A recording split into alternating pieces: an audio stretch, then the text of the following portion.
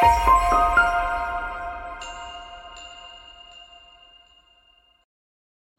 my name is Adir Rizansky-Nir.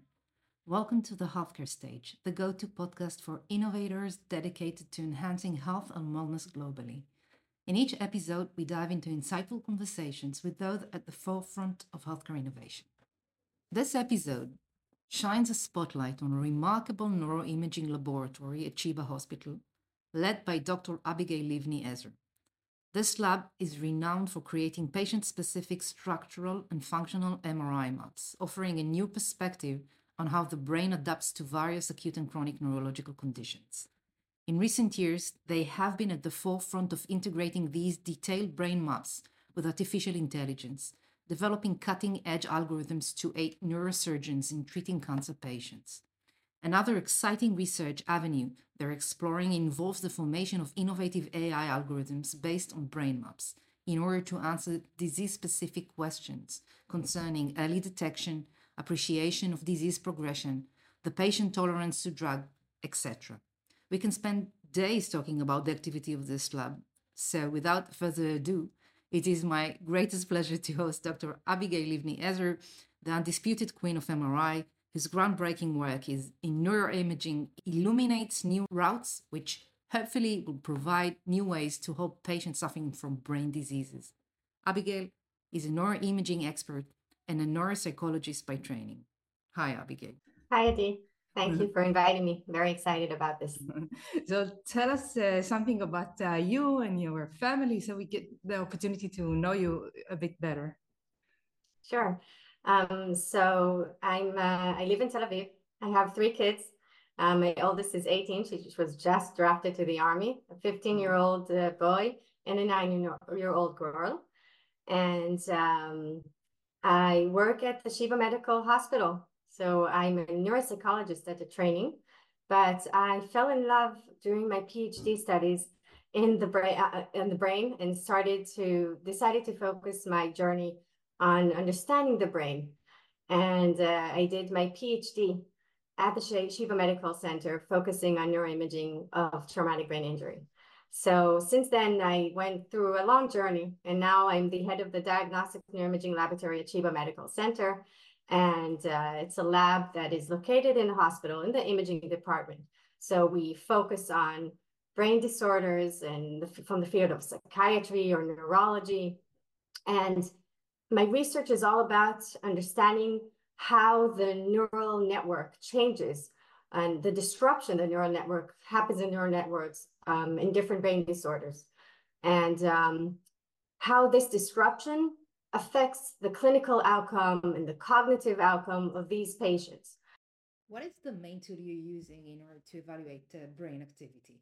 So our main tool is the neuroimaging using the MRI, but all of our studies are prospective studies. So we don't only focus on the MRI regular scans from the clinical setting, but we actually run prospective studies that include not only imaging data, but also cognitive testing and questionnaires and every important EMR data that we can collect about these patients, genetics, blood biomarkers. And these are all combined together in order to understand the brain mechanisms, the mechanisms of different disorders.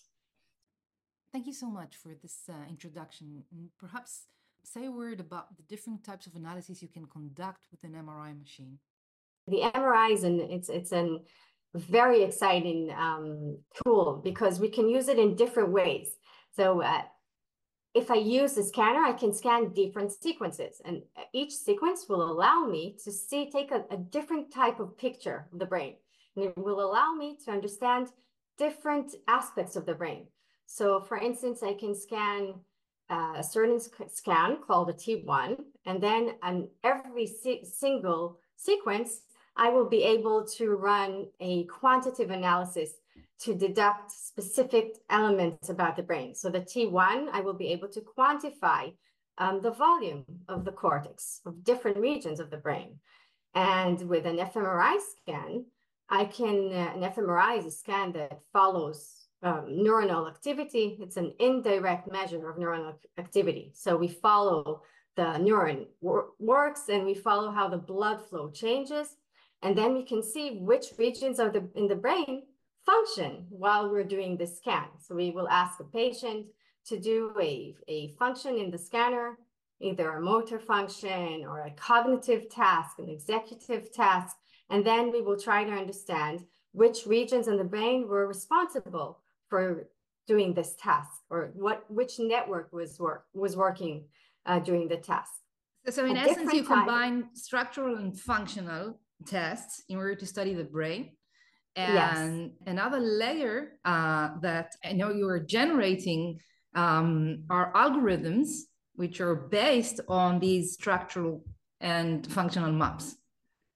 Exactly. So if we have, as I said, there's different sequences. So some of the sequences are defined structures. So we will understand structures of the brain, either the volume, or another scan that I didn't mention is the DTI one. And that's a scan that we follow the tracks in the brain. So we're able to draw like the fibers that connect one region in the brain to the other region. And that's another structural scan. So we combine our unique work is to combine the structure and the function together in order to understand a comprehensive view of the brain. So not only looking, and when we study brain disorders, it's so important to understand the brain from the broadest perspective that you can. So we combine the structure and understanding of the disruption of the brain and the structure, and the disruption in the brain and the function, and how they impact each other in order to understand the disorder, in order to improve the diagnosis. So we can combine the structure and the function together with even AI algorithms in order to improve our diagnosis, in order to predict outcome, in order to recommend personalized treatment or optimal medication to be given to the patient. So this is the line of research that we try to focus on, combining structure and function with high-end and novel advanced algorithms to improve the well-being of the patients. Amazing. And I think that the fact that you're located inside a hospital is crucial to this research, right? The fact that you're not located in a university. Yes, I think it's one of the things that really impacted the way I think and the way my research is designed. Because I think the amazing thing about sitting in a hospital is that my lab is located in the middle of the hospital. It's the core of the hospital. The imaging is the core of the hospital. Almost every department uses the imaging services, and the connection to the clinicians, to the physicians that walk by my office or walk by the lab, and we start a conversation or trying to understand what just went wrong in the surgery, or how can we improve the diagnostics. So I think it really impacted the way the focus of my research. And I think that being a lab that is located in a hospital really enables us to be the bridge between the academia and the clinical work. By doing this, my research changed from not only trying to understand brain mechanism, as I explained. I'm affiliated to Tel Aviv University, so students from all over different domains, from psychology, from neuroscience, from computer vision. They all come to do their degrees in my lab.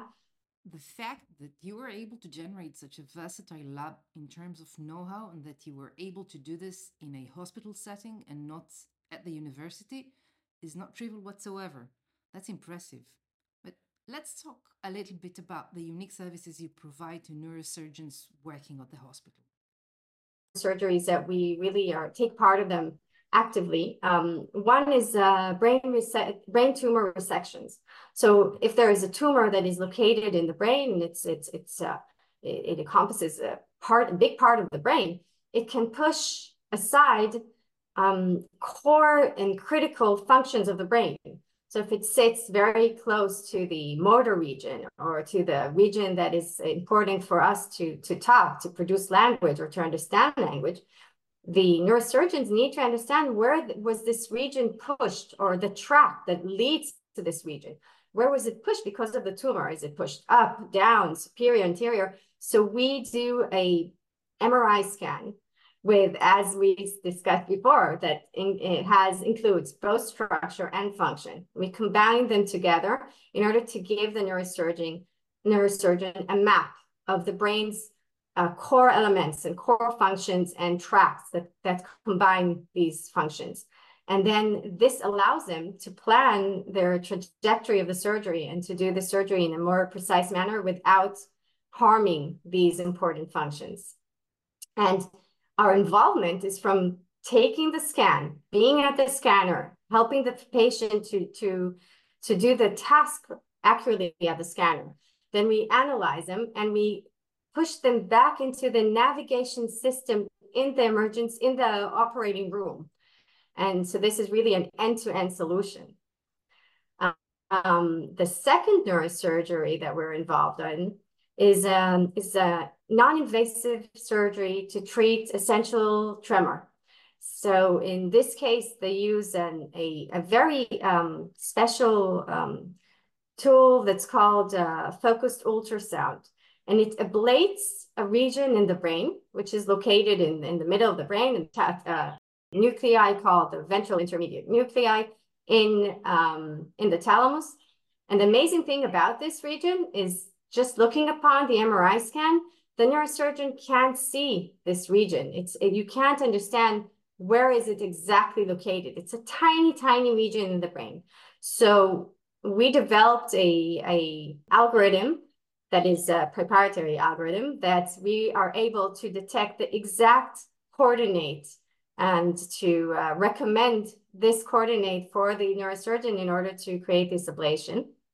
And we conducted a clinical study on our involvement in this neurosurgery, and we found that we are able to not only improve the accuracy of this surgery, but to reduce the adverse effects after this surgery, the side effects that can happen if you're not located exactly at the correct position, and to reduce the time of surgery because of our precision. And this is really exciting to do. Super exciting. And this is conducted with a specific device. It's a unique device used for focused ultrasound ablation. It is a unique device. It's a device that is it's a device from an Israeli startup company called InsightTech, and they have this device that it's embedded into an MRI scanner. So the procedure is done non-invasively while being scanned in order to position the correct coordinates of the ablation. Wonderful. I would like to ask you a little bit about the activity you're doing in recent years, which is a great clinical applicability or potential clinical applicability, in which you construct novel algorithms on structural and functional maps in order to answer questions involving patients suffering from neurologic and psychiatric diseases and disorders. And there is one specific study that you guys conducted on patients suffering from depression. Tell me a little bit about this study. Yes, so I think it's this study is another involvement from going from research at a research setting into the clinical applications and really taking it even another step forward with the collaboration of ARC, our innovation center at Sheba. And what we did there is we were interested to try and understand if we can use the way the brain is mapped. We can use a structural scan and a functional scan in order to create a concept called the connectome, which is the map of the brain's connections. So each one of us has their unique facial characteristics, our unique genetics, and our unique fingerprinting. And so does everyone have their unique neural prints. And we were interested to see if we can combine the structural and functional neuroprint together with AI in order to try to learn the pattern of certain brain disorders above and beyond our unique and special. Each one of us has their connectomes, but we wanted to see if we can study the pattern of a disease. And in order to do so, we focused on two populations. One was traumatic brain injury, and the other one was depression. Tell me about the design of the depression study. So we conducted a clinical trial prospective trial, where we asked the patients to be, we summoned them to Sheba, and we had a psychiatrist who examined them and gave them a diagnosis of major depression. We scanned them in order to create their maps of connections, so the structure and the function of connect them from the scans that I described earlier, the fMRI and the DTI. And we gave them medication, antidepressant medication, SSRIs, and we followed them for 8 weeks, because 8 weeks is the time it takes in order for a patient to feel relief in their symptoms. And by the way, only 1 patient out of 3 patients will respond for the first line of medication he receives. So we wanted to shorten this journey.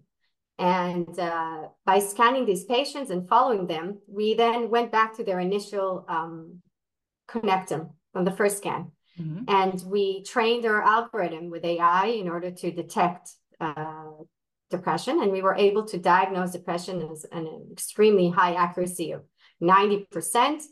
And we were able to predict, based on the first scan, who will respond to medication and who will not respond to medication. And this was very important for us to prove that there is a clinical signal, even though it was conducted on not a huge study of patients. There were, in terms of neuroimaging, it's a big study because there are 120 patients. But in AI data, then people are used to larger numbers. But this is we believe it's an important proof of concept that we are able to detect certain patterns in the brain using the connectomics. To do this also in a second population of concussion. So patients who arrive to the emergency room after suffering from a concussion, if I will show their scans, as with the depressed patients, to a neurologist or a radiologist or a psychiatrist, they will look at the brain and say that the brain is intact. There's nothing pathological in this brain. But again, we scanned them and we followed them. In this case, we followed them for a year, because 30% of the concussed patients will suffer from cognitive decline a year after. So we followed them for a year. And again, here we were able to diagnose concussion, and we were able to, in a very high accuracy, above 90%, and we were able to predict their cognitive decline a year after. So we believe this is also an additional proof of concept that is very important, to see that this tool can be important in our way of paving the next generation of neuroimaging tools. The clinical and commercial implication are straightforward. With the antidepressant, it's very clear that there is a tedious trial and error approach. There is no definitive test to predict which antidepressant will work best for a particular individual. And for some, it takes months until they find the right drug, the right dosage, the right combination of drugs, which is well tolerated. And in the case of head concussion, then even more than that, I would say that most of these patients are not receiving treatment. No one can predict the cognitive decline. It's the clinical implication is dramatic here, and the question is, how does this become a product? What is the next stage? How do you level up this wonderful research that you're conducting at Sheba? It's a great question that I'm actually asking myself these days. So we're trying to scale it up and trying to take this exciting project, and to move it up to be in a line of creating a product. So I'm currently working on establishing a brain connectomics data bank together with our partners, the Innovation Center of Sheba, in order to accumulate a large database of different connectomics of different brain disorders, in order to replicate our results on a higher scale and a much larger scale, And we're looking forward to raise money and to make this a product and not only a project research from in a lab. Data set will allow you to construct better algorithms, more precise algorithms. How do you think this would influence your research? Definitely. So when receiving these results is a very important milestone. It's a proof of concept that we are able to understand and to see the clinical signal.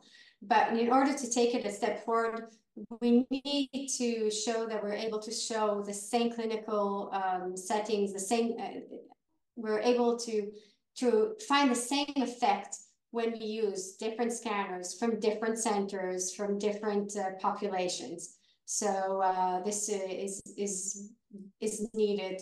And when we have a larger data set, then of course the AI can be treated and can train much better and to understand the model and the patterns of how brain disorders looks in the connectome. Yeah, the idea is to, I assume, to capture the heterogeneity of the patients. And in order to do that, you need a very large subset of data. Patients and healthy participants, yeah. Which serve as controls in these studies. Taking an R&D project from the academic setting and transforming it into a commercial project or a company is a challenge that you faced before, right? Tell us about your experience. I've actually already did in one of our different projects. So one of our other innovative projects, we were looking at neuroendovascular surgery, neuroendovascular procedures. And in this case, we were able to take it the step forward that you were talking about, scaling it up to take it to a product. So my collaborator, Dr. Galliani, was the head of the neuroendovascular surgery unit here at Sheba, and also the co-founder of ADOC. We together co-founded a company called Copilot MD. It's currently in stealth mode, so I can't talk much about it, but I can just say that it's in the neuroendovascular area, trying to improve and also assist the neurosurgeons in the neuroendovascular space. I think this is a nice example of taking our research forward to a more applicable and innovative and hopefully becoming a product one day. It was a pleasure and an honor talking with you here today. I wish you success in establishing the International Bank, and I'm looking forward to host you again after this bank is up and running. Thank you. Thank you very much. Thank you, Abigail.